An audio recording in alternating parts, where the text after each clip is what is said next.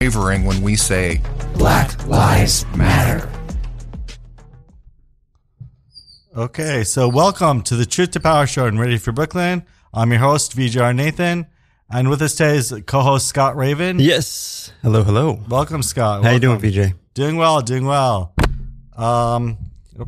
So our special guest is Kira Stevens, who is a writer and visual artist originating from Wilmington, Delaware. She began her poetry and spoken word journey in New York after graduating from the University of Maryland in 2017 with a Bachelor's of Science degree in psychology. She was an intern at the Bowery Poetry Club and was a featured performer in various events around the city. She's just recently graduated from New School with Masters of Fine Arts in Creative Writing Poetry. Forthcoming chapbook, Highly Noted and Other Poems, will be published in January 2022 by Lit Press.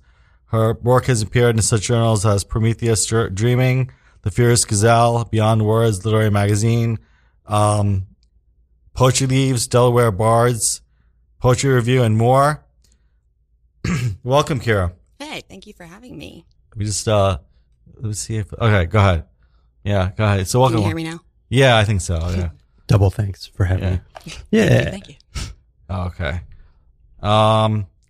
So how are you doing? So let's start the conversation off a little bit about your poetry and then we can check the volume levels. But why don't you talk about your poetry and your spoken word versus the page? Might be a good place to start. Like you have a lot of experience in spoken word. Now you're publishing the manuscript, and tell us a little bit more about your process. Yeah. Let's see. Where can I start? Okay, so one of the main things that I started to learn when I was getting my MFA is for the page versus for the stage. You have a lot more opportunity on stage to show like the subtext and like the subtleties with your face and like the tonnage and the rhythm, etc. And for the page, I was a little nervous when I started to only do stuff for the page because you don't have all those avenues to go about doing that. And so one of my favorite things is called enjambment, and that's like basically you are ending the line in a specific part that makes the next line kind of highlight the meaning a little bit differently. And so your emotions while you're going through the lines are changing along with the verbiage and what you're hearing in your head. I think, not to drop Shakespeare, but I think that a lot of like his sonnets incorporate a lot of enjambment, and like I'm like starting to learn about form and everything like that, but I'm not very good at following rules. So yeah, that's that was my experience with Jamba Juice. I was thinking just kind of like, you have the jam and then the juice on the other line. That's one of my favorite things about you, Scott, is like from the moment I met him, he just started throwing all these words together, and every single thing that he says is a poem. The portmanteaus. Well, just to piggyback off what you're saying, something that I really enjoyed is I've read some of your poetry, but I've also seen you on stage, and there's there's like a quiet power I where there's there's no raising of your voice or histrionics, to bring it back to straight Shakespeare, but you're able to command the attention of those that you are delivering to. And I don't know if you're aware of that, or it's just people will listen, mainly because you're connecting things from so many different areas, and then they're able to come back. But is that conscious? Like, you seem pretty controlled up there. Where I'm so tense all the time. I literally don't know how to exhale. That's my whole thing. When my first time I ever read a poem in front of people, when I showed up to Bowery, our friend Mason, he was hosting the show. He reached out to me after and he was like, "I love your deadpan style." Like, and I was like, "What does deadpan mean?" And I looked into it and I was like, "Oh, it's because I'm trying not to waver as I'm speaking because I have anxiety and all of these things." And then I realized that the juxtaposition between like all of the erratic things that I'm talking about, coupled by like the flat tone, makes it more palatable, if that makes sense. And it keeps people, it's like did I use the word juxtaposition? It's kind of like that. So when people are experiencing it, they're able to more focus on the words instead of like how I'm going up and down and Yeah. Yeah. So my mind goes to deadpan and then dead and pan, a pan that's dead, or Peter Pan or Pan's Labyrinth or something like that. So I feel things, they connect through language. But you had said something of how other kind of words or the interconnectedness of all things, that it's not just by language for you. You say it's thoughts and some other things. But can you go into a little bit of your philosophy of how all things are connected? Yeah. So I studied psychology in my undergrad, and I've always been very interested in subtext of the little things behind what you're saying. And so let's see how I can summarize this without ranting a lot. Every single thing that you are thinking about or not thinking about actively probably has some sort of relevance to what you're feeling, even if you don't want to feel it or whatever. So like my writing process is I carry around an ugly notebook, like one of those marble notebooks that you have in 5th grade. And I'll just write down something very quickly if it feels like it's perpetuating throughout my brain and kind of distracting, ADHD style. And once I fill up my notebook, I'll transfer it onto a Google Doc, and then I'll piece it together like a puzzle. And in doing so, that's when I'll realize like what I've been like cogitating or processing behind the scenes of my own active thoughts. And then you realize like things that you pay attention to without really paying attention to it. And so you start to pick up on the things that you actually seek meaning in, like what in you're reading. And it's kind of like the literary version of like your vibe attracts your tribe. Does that make sense? Yeah.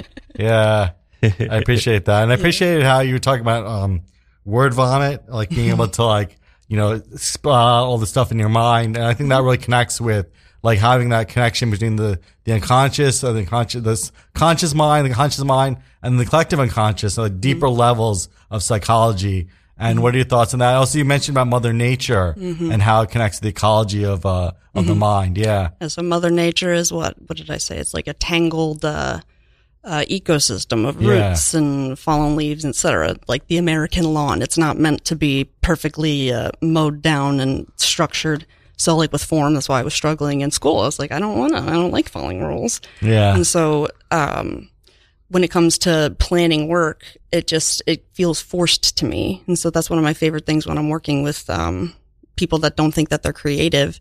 It's literally just write what my dad used to say was let the madman loose and then edit later. Who was it that like Ernest Hemingway that said like write drunk, edit sober or something like that? Yeah. So not necessarily drunk, but just like uncontrolled or unfiltered. Uninhibited, yeah. Yeah, you accept the content that's going to come out of you and be blindly, like, not tender with yourself, but just non-judgmental of like what your mind is feeling, or make an association and try to figure out what it is that you are like either repressing or just processing in the background. It's like the noise. Like the background noise of your own self. If you are able to splatter it onto the page, you can maybe organize it and make it pretty. Yeah. And we all have, you were saying about how we all have that inherent play. So, I mean, in other words, if we think about like people having talent and all that, and you kind of have the subversive view of that, which I really appreciate. I think that, artists tend to realize when they get into that creative state of play, they can really access those states of mind. Yeah. Yeah. Who was it? I think it was Freud that like poets are like basically just children, that they've just mastered the art of summoning their own playfulness and like noticing what you notice. Like children are blindly honest. They scare me, but like also they're natural poets. One of my favorite things is seeing how kids combine words together. Like I'm working in a preschool right now. It's oh nice. It's very interesting. They call a hand sanitizer handitizer, or their knees, their leg elbow, and things like that. And I love it so much. And half the things that they say, I'm like, you're a little poet, right? That's what you just said. And so it's kind of interesting that I get along with them so well, but also I treat them like little adults, and they have to kind of keep me on track. And I write down half the stuff that they say, and they've inspired a couple of my poems. Nice. So, yeah. So we're talking a lot about wordplay, kind of playing with language. But is there something to be said about playing with emotion, even I know you mentioned kind of the zooming in and the zooming out as well. And oftentimes, if you're too close to something, it doesn't come out as articulate sometimes.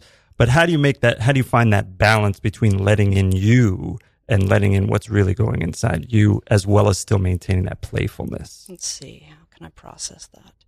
Like zooming in, zooming out. So if something's too intense, zoom in. If it feels obscure, but it's still there, like a little gadfly buzzing in your ear, then you can zoom in on it. That's typically when I bring in other art forms. So if like I'm struggling with really trying to articulate what it is that I'm experiencing, that's when I'll go into more of like a visual medium and, either just sit in silence and stare at one of the pieces that I'm working on and notice if I'm like drawing really strict lines. It's like, all right, there's some tension here.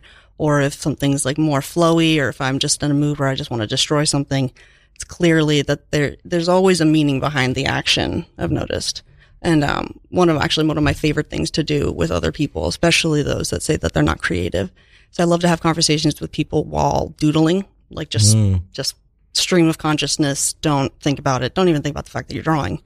And every time that I see that somebody's starting to do something on purpose, say if they start to draw a turtle, I'm like, all right, it's time to mess it up. You can't, that's not allowed. And then always rotate the paper a little bit and like just always kind of keep refreshing your perspective to make sure that, whatever is there has the opportunity to kind of slip in through the cracks and, make itself seen without like having to be fully understood yet. And, we call them brain babies. That's my favorite. Like half of my artwork is like foundationally brain babies I've made with loved ones or people I just met. I'm like, you're doodling with me. Nice to meet you.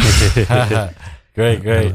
Yeah, I liked how that kind of like dovetails with intentionality. Like letting go of intentionality is the practice here, to be able to like just allow the process to unfold and then like see what comes up. But then also there's you mentioned the importance of intentionality in other instances where in life in general, I think, right? Yeah. So there's either you don't have any intentions and you just allow yourself to see what your brain wants to pay attention to, or if there's the exact opposite, such as this past year when my grandmother passed away, I really, really did not want to process it. And noticing that kind of repression and that, aversion to paying attention to those feelings, it's physically, it burdensome on you. And so it's almost like a very excruciating meditation to have to sit down with your thoughts and to write out the grief process. And being able to tune out the buzzing of like, I'd rather think about this, or I'd rather think about that, I'd rather anything else is it's like muscle building for your brain. It's very difficult. So it's changing that mindset also has been a very big challenge for me for this past year, but it's going. I'm working on it still. I'm not exactly, it's not perfect yet. Yeah. If you don't mind me personalizing a little, in what ways were you creative with your grandmother? Oh my goodness. She hated my poetry. That's my favorite thing about her. She did not like it because she spoke 6 languages. Oh, wow. Or like almost 6. She forgot a lot of German. She was a very strict, scary Russian lady, but she loved anything beautiful. She was an iconographer. She like the Russian Orthodox like paintings of the Mother Mary, which is a very, very meditative, like very strict rules. But the thing that's interesting about it is that she never got taught it. She just figured it out on her own, which is kind of like parallel to my art process, that I've never taken any like art lessons or anything. I've just kind of followed my instinct. So that them being such different art forms, but having the same outcome of some sort, or origin, in terms of the origin point, that really bonded us. Half of the nights that I'd be working or writing, one of my favorite things to do would be to go and sit in her room on the floor and like argue with her. And we would just like talk all night about philosophy or aliens or why she hated my piercings and things like that. She was the most powerful, gentle person I've ever met. And she went up to 99 years old. I had all my art in my basement, and she would come downstairs very, very slowly, the process of getting her downstairs. And I had a huge mess, obviously, because of my studio and who I am as a person. She would take her cane and clear a path for herself and be like, Kirishka, you are disgusting. But then she would look at my artwork, and that's where we bonded. And then I would write down a lot of the stuff that she would notice in my work, and that inspired a lot of my poetry. And she pointed out a lot of things that I did not do intentionally, but made a lot of sense. And it ended up putting some things together for me that I had not seen until she did. And then when we would get her back upstairs, she was like, I'm crawling like a puppy. She would all fours up. That's one of my favorite memories. Yeah. Yeah, good. I really love your vision for creativity, and like I really appreciate how, you know, we kind of like piecing together like our psyche, you know, the psychology of it, and how like it's almost like it's like channeling a little bit. It reminds me a little bit about summoning a demon, but Yeah. like a fun one. yeah, Very colorful, squiggly demon. yeah, Yeah, having as much gentlemania. I think one of my favorite things that, as somebody described my written work with, was tastefully neurotic. I think that was my favorite. And then what was another one? Like pleasantly anxious, or no, somebody described me as the happiest anxious person they'd ever met. And I was like, that's pretty spot on. I think I like that, and I'm going to put that on my resume. I like that too. So it personality resume. it goes through a positivity or even an optimism. But yeah. It's just blindly welcoming yourself to be, what's the word? Like shameless about like what your situation is. And I think that people witness that, and then they put their guard down. A lot of my friends have commented, how it's peculiar to them that I'm very, very open about like mental illness and, my past with, in college, I was very, very much dealing with some substance abuse issues, and a lot of the tension from that time period is what's inspired a lot of my work. But I think that it's really important for artists to own up to what they've gone through, or what the, troubleshooting is going on in their brain, so people can be like, oh, okay, that is a not a normal thing, but it's not, I'm not alone with my own experiences, and kind of like mapping out like, here's how I'm processing this. You are also weirdly identifying with this for a reason.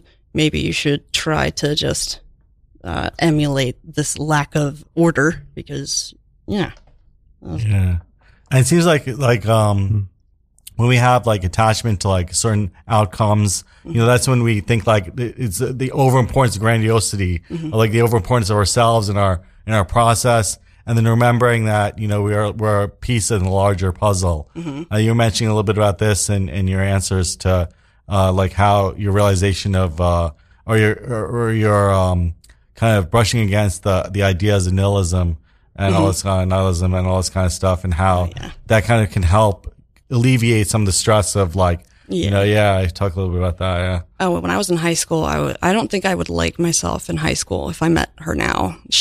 I was very much, what's the word without sounding like rude to the cohort? I was very much raised in a Christian household that I didn't really question anything, but I also really relied on it to feel safe. And you know, when you grow up and you start to realize that your parents don't know everything, and how you process that really, I think forms the path that you'll go down of what you find interesting. But there was this one teacher in my high school who was teaching like existentialism and all of these things that had to do with like time's not real, nothing matters, and I'd be like, I do matter, and time literally is real. There is a tomorrow and there's a yesterday, and I just did not understand it. And then the more that I continued to grow into myself and go through things that people have to go through, I look back at my high school self and I'm like, I was very not type A, but very reliant on order and having somebody tell me what was going on. I felt safe knowing like, all right, I don't know stuff, but somebody does. Yeah. But as I've gone older, I'm like, okay, nobody knows anything, and that's really cool, because if there's no dogma to sit in and feel safe in, that means you can do literally whatever you want, and you can make whatever you want. I think something I've written down is like, I am so insignificant and therefore limitless. It's like submitting to the sublime of like accepting that there is so much nothing, and therefore there's like, we are everything. We can just do whatever. And that's what art is. I think it's just coping with the mania. That. Yeah. One of the things I hear is that I think one of the workshops I took was about how phenomena has no meaning, but it's meaningless that it's meaningless. So we kind of from ourselves, from our own depths of our psyche, we're like assigning meaning to things. So therefore, it's like what we see outside is really a reflection of what is inside us, you know? It was a Fernando Pessoa that said something like, we're living two lives all the time, like your dream state and your waking state, and they're both going on at the same time. You just can't see the other. And I forget he's like, just like you can't see the stars during the daytime because the sky's too bright, you can't see what's going on in your dreams, but that's your subconscious interpreting things. And so poetry kind of is like not a exorcism, because that sounds scary, but it's literally summoning your dream works of like what's going on in your brain. And that's why with mythology and everything, it's that's why mythology and psychoanalysis are so hand in hand, because it's the archetypes that everybody has like subtle connections that are similar to each other. And that's why people can relate to poets and not have the same experiences, because there's something in there that is consistent. Does that make sense? Yeah. And also we think about like the autonomy of these ideas, like how, like almost like spiritism or something like that. Like they have their own spirit, they have their own, kind of consciousness, and that they are kind of independent of ourselves. So these ideas, all these psyches, you know, like the underworld or the overworld, all this kind of thing, and all these different, what are your thoughts on that? Like how, like spirits are contacting us rather than just like ideas, like like I'm having the idea is one perspective. Another perspective, the muse is coming in, and the spirit is coming to visit us. The muses. Yeah. I love the concept of the muses. Yeah. Just because anything with mythology and relating the arts, they used to say like the poets, like they are not writing the words. It's just the outer source that's coming in and influencing them. But when it comes to these kinds of things with like all the Greek gods, etc., I just think it's a giant metaphor for the way that your brain understands itself. And there's the storylines that go on in those mythologies are kind of like blueprints for experiences and how you process rites of passage of becoming yourself and like self-actualization. I wrote one of my favorite poems that I've written is called C-Section. And if you pay attention to the map of Hades, it is scarily parallel to the human female reproductive anatomy. Yeah. You gotta cross a moat. You gotta enter a cave. Yeah. And then there's a 3-headed dog that you gotta get past and be nice to it. And then there's like 30 different avenues that you could go, which are representative of the ovaries. And then the Palace of Hades is right on top, where the fun part would be. Does that make sense? And so the tunnels where the hero has to like find himself. It's like the going through it part. And so like that's why every single kind of heroic story has some sort of, not every single, but has some sort of like birthing metaphor of like you fall into a water and you have a new realization about yourself. It's like a cleansing of this, and you go through something and then you become out a new person. I think that's what, when I first saw you today, I was like, have you grown? Have you changed? Or are you a new person? How many waters have you befallen? Right. Well, let's flip that back on you a little bit of, you mentioned of pushing through fear and you know, can you talk about maybe a couple events in your life where you took that to heart and have pushed through fear to become, because I balance it out often with like there's like the stage me and then there's like the off stage me, but gradually those two have met and there's been a blurring of those where the confidence that I bring to even on stage I am able to bring to in life, or if we talk about poetically, to be able to live poetically as opposed to just be a poet when you're writing or when you're performing poetry. But speak, I guess, a little bit of some times when you push through fear, as well as that kind of on stage, off stage dichotomy. What I'm doing right now is I'm trying to organize the tabs of how I'm going to figure out how I'll say this without rambling in circles. As I did with my question. No, I understand. But that's the thing, is having ADHD. It's just, all poets are ADHD. Let's just accept that about ourselves. Let's see. When I graduated from my undergrad, I did not know what I was going to do. I was very, very anxious about what my plan was and how I'm going to figure out like how to be the best version of myself. And I knew that there was something creative in me lingering that I needed to express. And, so I was like, oh, let's just do the most cliche thing I can possibly do. Just impulsively move to New York without a job, and then we'll see what happens. That was a very bad idea. I lived in Times Square. I lived without windows. I was in a basement apartment. And I'd say that was, my descent into the underworld, if you want to dive back into that. Yeah. But looking back at that, I was so miserable because like I got a personal training job just to kind of make ends meet. Even that didn't really even make ends meet. I dipped into my savings aggressively. What was the impulse for that initially? I did karate as a child. From karate. I got kicked out of ballet when I was 4 because I had too much energy. The teacher said to my mom, I don't think this is your daughter's sport. I think that maybe something with a little bit more fervor might be her jam. And so when I walked into a gym and I was like, I have a black belt. Will you give me money? And it was just like the side gig but because of that, I was so anxious all the time. I needed to have, some place to feel like a catharsis or a community. And that's where I started digging into like the poetry world of New York. And that's when I just happened to walk into the Bowery Poetry Club. And I was like, I love it here and I'm never leaving. And I just kept showing up until, Julius, the intern manager, was like, do you want to intern? Because you're here anyway. You're doing what everybody else is doing. And I was like, okay. But, I figured out who I was there based on like how beautifully weird everybody was there and seeing how brave everybody was getting up on stage. When people say like, oh, I could never do that. I'm like, well, spoken word poetry is different than public speaking, I would argue, because it is just so blatantly shameless and beautiful. There's just this underlying acceptance and understanding among everybody that like, whoever's up there, we love you. Like the snaps are so important to my mental health is the snaps. And in non-poetry situations now, when I'm like talking to people, I'll still snap and they think I'm like being like, hurry up. And I'm like, no, I love you.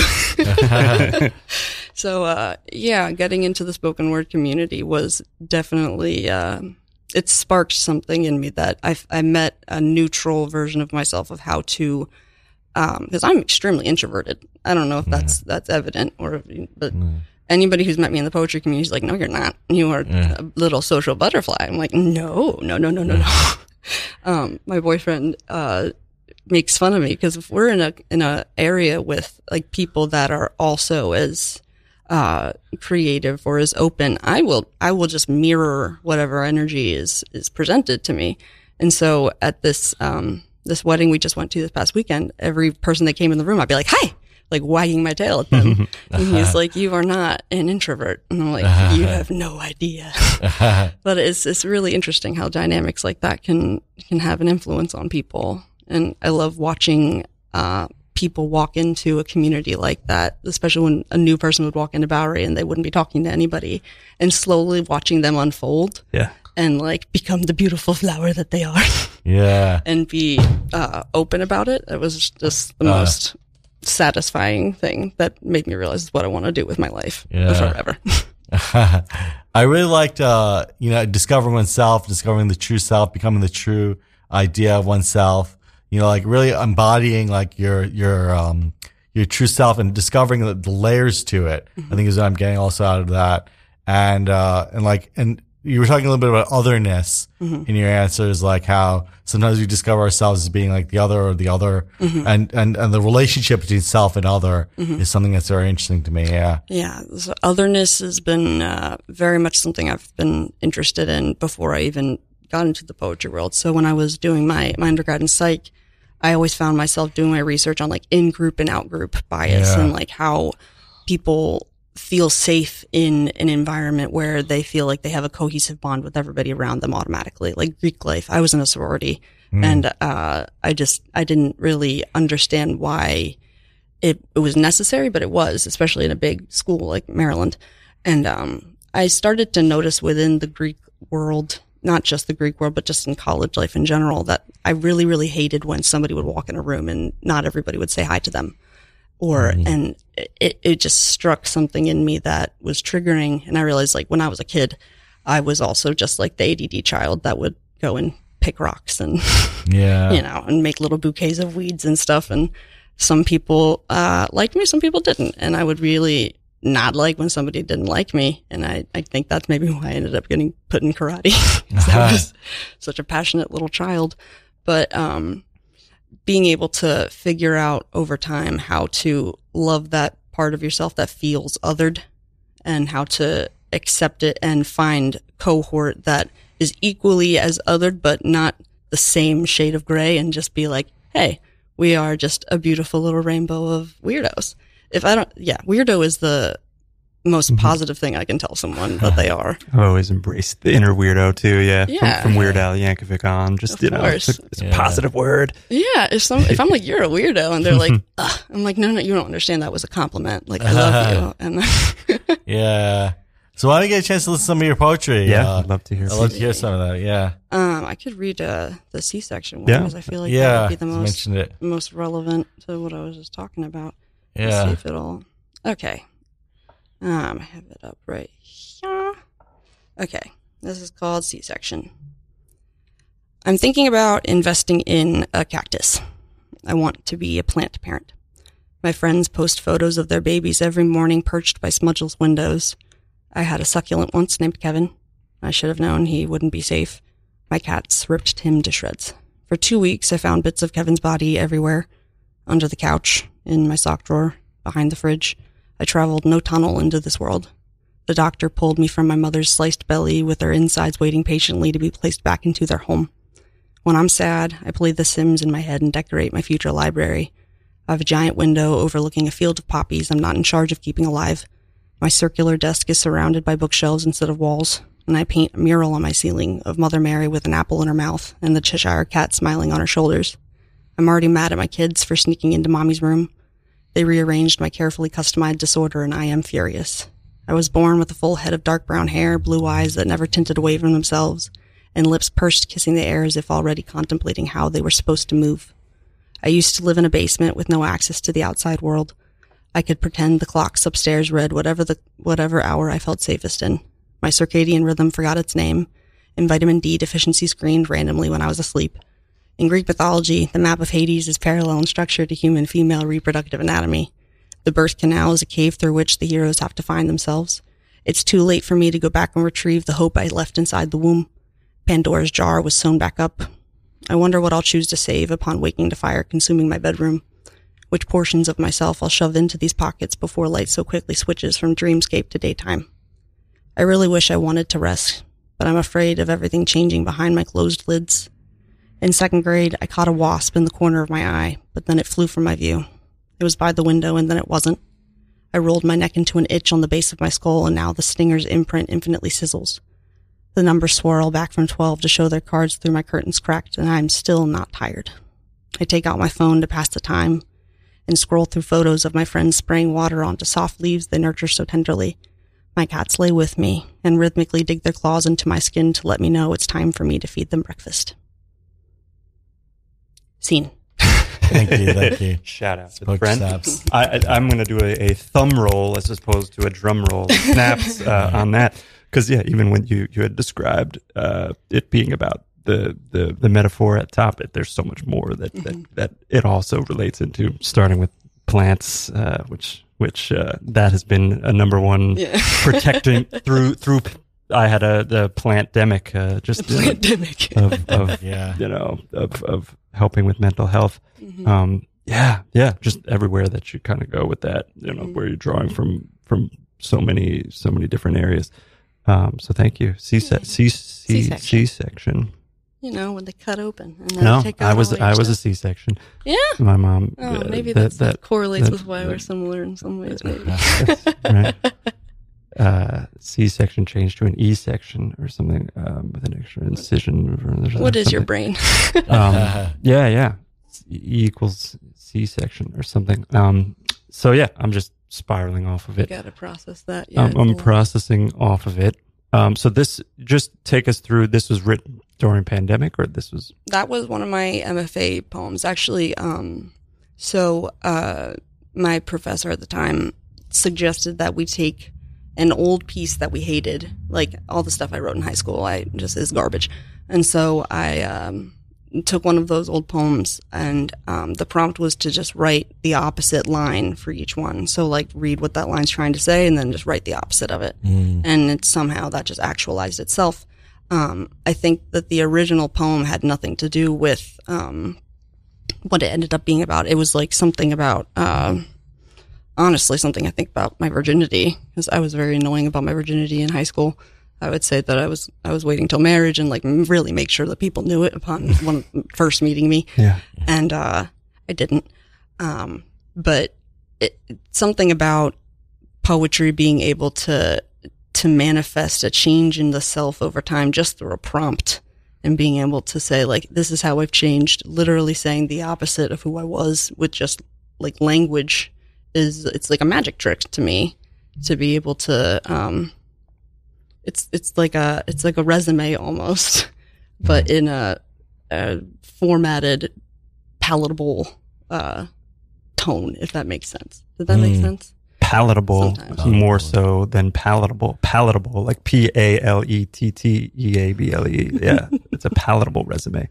Whereas, which kind of like that. But you said your poetry from high school was garbage in the pejorative, but I was thinking more of like recycled trash, of like you're taking that and then you're kind of shaping it over time to make, because those experiences are still forming, the stuff that, but thinking on that, you mentioned something about talent and, like your belief that talent doesn't exist almost, that everybody has within them the ability, at least to be creative. But do you stand that there's, I would say, a spectrum of creativity even, or just some people are an aspect of their creativity they're disconnected with? I think that it's nurture, nature. What is it? It's nurture via nature, nature via nurture. It's bidirectional and synergistic. Does that make sense? Yeah. They're not mutually exclusive. They're a little team, a little infinity sign. I think that some people can go through some stuff and be put into a life situation where they don't have time to actually ask their inner child what they want. What is is it Anne Carson talks about relationship between written language and visual art, and like it's connected by eros energy, or like what is the erotic. And I know that has much more of like a sensual undertone in these days, but it's literally the drive by which you express yourself.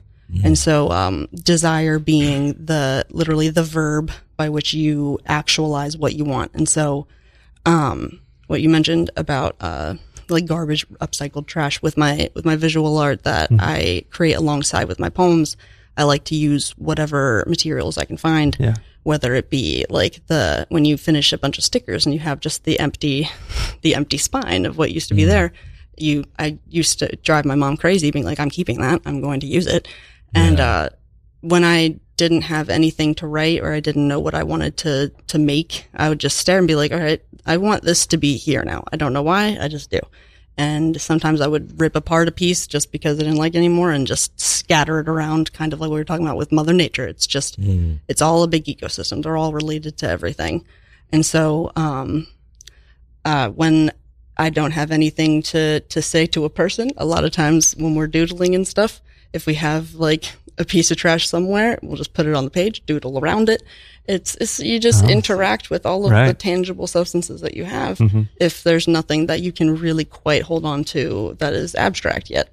And it all makes sense eventually, maybe. Sense is an idea. Kind of makes me think of this contemporary art, how, a lot of times there's a deep psychic understanding for the artist, a deep psychic meaning for the artist. But then the viewer comes in, it's like they don't always understand exactly where or the contextually. So that's sometimes that can be a little frustrating. But what is your way around that, or what is your way? What are some techniques you use to kind of help? Like, do you feel like the listener or the receivers like understanding how do they process in generally speaking? And one of my favorite things to do with people, like when I'm showing them my artwork, is just to see what they see in it. Yeah. Kind of like a Rorschach test, but like much less professional. Yeah. My grandmother would say, "I see a lion there." I'm like, "That's a bunch of squiggles, Babushka." I don't know what that was. But then it kind of reveals what their mood is, also like what they see in things. Kind of again with the Rorschach thing of like, if you see a bunch of bees instead of glitter or something like that, like that's clearly some sort of latent energy that's hanging out there. But I also don't think art needs to be gotten all the time. If there's a resonant feeling, that if it makes you feel uncomfortable, that's a feeling. If there's something that if it makes you feel excited or calm or anything, it doesn't have to be pleasant. I think that there's a weird thing in society right now that they expect artwork to make them feel good, but that is what's the word? I'm not going to try to think of the word because I can't, but that's a construct that I think needs to be not addressed, but maybe just get people to appreciate art for being the mode by which language can just slip through the cracks and be communicated without having to be turned up on a volume. Does that make sense? Yeah, totally. We had a few guests come on and talk about like light supremacy and all this kind of thing, and talk about how like the overwhelming need for like focusing on the positive, like focusing on light and shine, light and love, all this kind of thing, and instead and neglecting the processes that happen underneath. You're neglecting the needed processes that are happening. Hey, the things that you bury will grow. Yeah, exactly. Yeah, if you keep putting stuff under a rug, it's not going to be a very pleasant rug to walk on anymore. Yeah. And literally, seeds are meant to be put into the ground, but then it's going to get a lot bigger. And so that's the whole thing. It's like what catharsis to me feels like with making art is like popping an emotional pimple. You gotta give it a place to sit and just be there. And the whole love and light thing, I'm sure that there is a space for it, that I'm sure the people will need it if it's a balancing act, like a reaction formation of if they're going through something that's very dark and that they're very aware of it, the very clear cut happy is something that could benefit them. But having art only be, oh, this is so great, if you're not feeling that, it's like you other yourself. You're like, all right, this doesn't belong to me and I don't know why. And then you start to judge yourself. And maybe that is what causes somebody to feel a negative emotion in response to a positive piece of art. And there's people with dark humor. There's a reason why. Yeah. Right. It's yeah. But what's to be said if two people are staring at the same thing and they both have the same experience with it? Or is that possible? I mean, because sometimes, you are seeing eye to eye, you're getting the same thing, and that's a beautiful moment when two people can experience it. Doesn't always happen. You can't expect it to happen. Yeah. But occasionally, your squiggles, they see what you see. You know, I don't know if those people are linked in any way. I was going to flip it. Also, you're talking about growth and the rug metaphor. I love that you just described. But you were, I know that you worked in cryotherapy for a while. And I'm thinking the flip side of growth too is sometimes stasis, or where people don't grow, where they're frozen in time, where I guess like, they don't acknowledge and whether it's privilege or some other thing that allows them to kind of stay in the same area. Talk about it, how you got into, I guess, cryotherapy, but also that idea of kind of running in place, or the idea of being frozen in time. Oh, cryotherapy. I forgot completely to mention that. Yeah, I was doing personal training. And then also, do you know what cryotherapy is? I don't know. It's like it's a kind of like a sauna, but very cold. In summary, it's people come in for like inflammation, or it basically makes your body think it's dying. So you go in, it's vaporized nitrogen. So you go into this little chamber, and then it goes down to like negative 160 Celsius. I can't do math. I don't know what that is in Fahrenheit right now. But you're in there for 3 minutes. It makes all your blood leave your extremities and go to your organs, refreshes all the oxygen, and then obviously goes back to your organs or extremities, or else, bodies on Mount Everest. That's why they lose all their limbs first, because all the blood to protect yourself. And then your body's like super excited after because it's like, oh, I'm not dead. And then it sends out all the happy endorphins. So that's why a lot of people with like depression and anxiety would come in as prescribed or suggested by therapists of just getting that natural dose of your body being reminded that it's alive, quite literally. So yeah, that actually ended up being a lot in I remember you did write a poem that was inspired by that. Yeah. And I loved that. It's something about, it's kind of like the rebirth metaphor, but a lot more vigorous. Yeah. It's a mental challenge of kind of like when I was saying about writing about my grandmother after she passed. You're forcing yourself to sit there in this, it's not painful, but uncomfortable environment, knowing that it's good for you, that it's going to have a positive outcome after of this emotional or a physical pimple will be popped and it'll be smoothed over. Yeah. Interesting. So my listeners, this is the Truth to Power Show and Ready for Brooklyn. I'm your host, CJR Nathan. I'm here with Scott Raven and Kira Stevens. So also I want to get into a little bit of the literary influences, like what books or what writers have shaped you and over the years, and how that's changed over the years. Yeah. Or artists or anything like that. Or, let's see. So again, back in high school, I read Dracula, hated it. But as I've gotten older and I read it a second time in college and read it a second time or a third time after graduating, noticing the things that you notice over time and having disagreements with yourself in the margins, annotating it. I think that's one of my favorite things to do. So Bram Stoker is actually, Dracula is a very feminist novel if you read it between the lines of the things like that. And also, if you don't realize that it's a book about vampires, it's a very sexual novel. It's like, you're like, this is porn. I wrote an essay in college about how like the rising action or the top plot was just a metaphor for a blowjob. I got an A. So that worked. But again, with the subtext and the thing, like the meaning without the blatant meaning is one of my favorite things. In my thesis for my MFA, I related Bram Stoker's Dracula to Fernando Pessoa's The Book of Disquiet.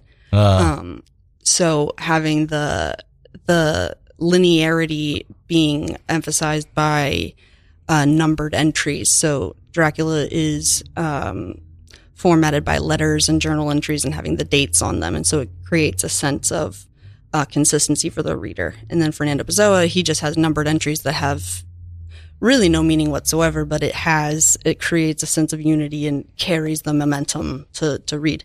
Fernando Pessoa has, he published, because he's super dead. He published his work, under different names, and he would literally create different personas, and create a whole background for them and literally identified with them. So I don't know if that's like borderline personality disorder, just undiagnosed via history.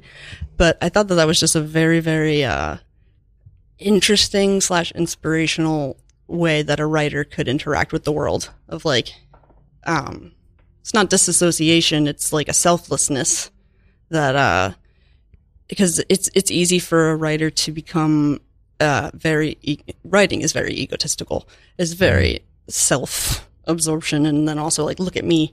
I think the way that he went about publishing his work was very, is unique. It's able to say, this is not me. It is me, but it's not at all. This is somebody else that maybe somebody else can relate to a lot more, because he only had one woman character though, which I thought that was actually nice because he's a man, so he doesn't understand that much of the woman situation. But that's a whole other tangent that I won't try to go into.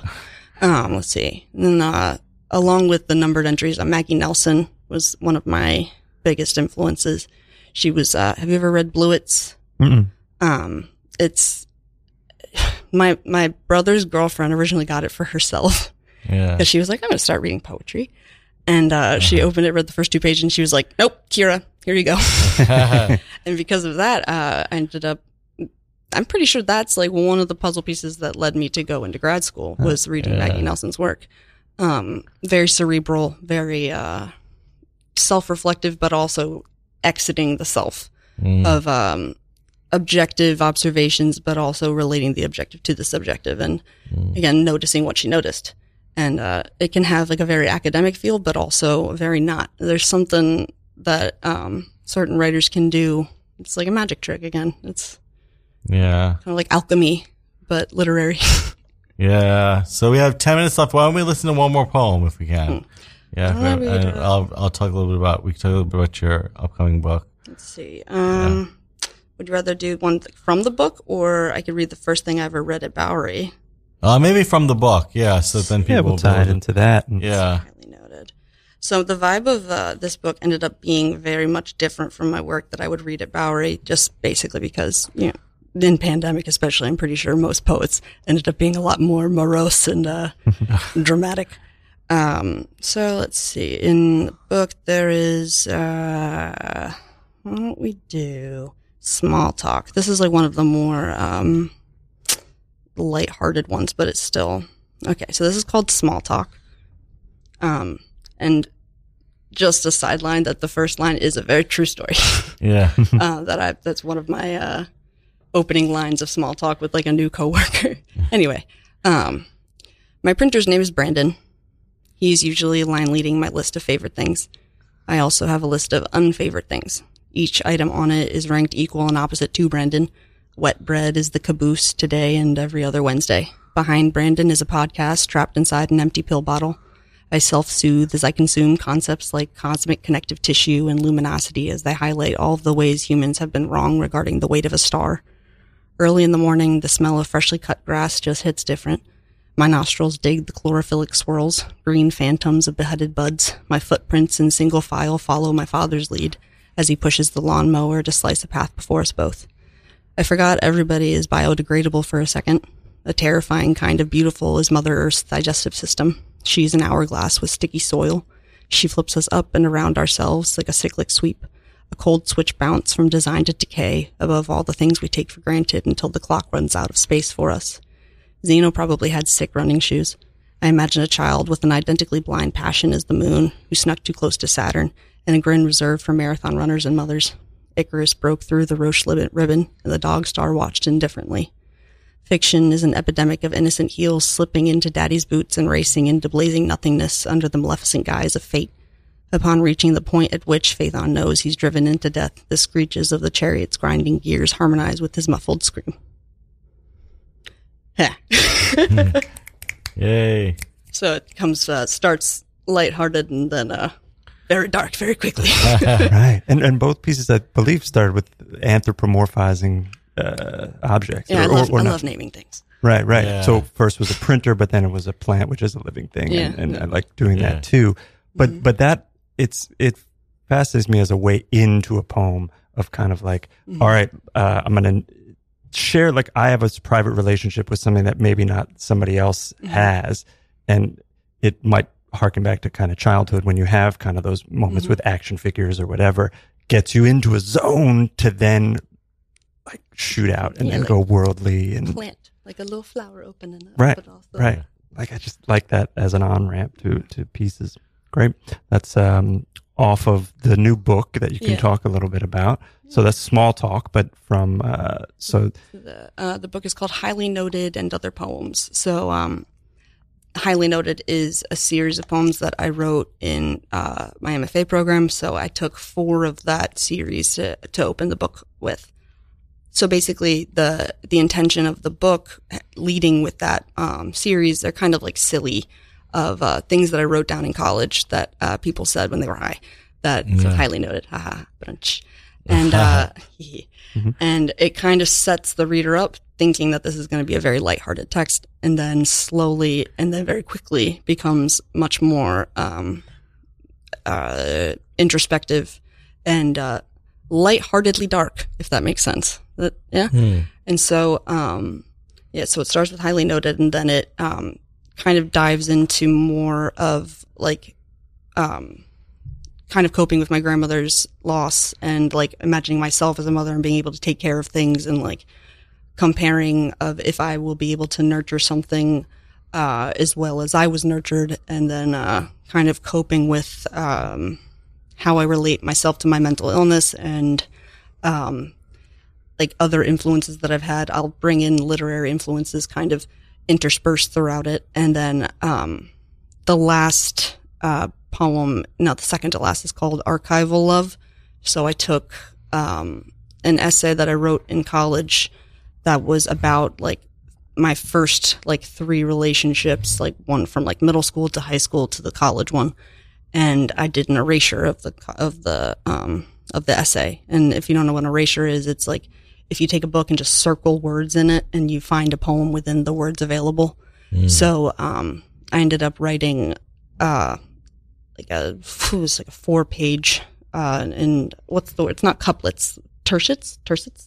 I don't know. Or triplets? Yeah, triplets, little baby lines, of an organized piece from that. So kind of the subtext to be able to extract what you notice in your past experiences. So yeah, the format of the book is like a big version, the macro of all the little micro organizations of the poem. Yeah, it had me at highly noted. Wait, so I'm piecing together. Highly noted. This is things you've overheard or you were witness to people sharing high, but were you also high when you're taking them in? So it's through that lens. Sometimes people. It's the bonding experience, but also it kind of ended up being like an archive of like all the people that I spent like genuine time with. A lot of times it wouldn't be actually, they weren't high, but it was like, oh, highly noted. Like, great. And I look back on it, it's like a chronological list of like, I connected with these people, and it kind of, it primes memories of like positivity. And so among all of the dark things that I wrote in college, I also have these positive associations with, and you can kind of cherry pick the pleasant and the things that you want to hold on to from that time period, even if overall you look at it like it was dark. And then speaking of other notes, you're highly verbal as well as visual artist. Do you have any connection to music, or what is maybe your relationship to that? I've been singing since I was a kid. I went to an arts middle school for vocal. Ended up leaving because I got bullied, but not like it was light. It was gentle bullying. You know, girls are mean, kind of like pre-K kids. They're also mean. They're blatantly honest, and then once they get to middle school, they're like honed in there.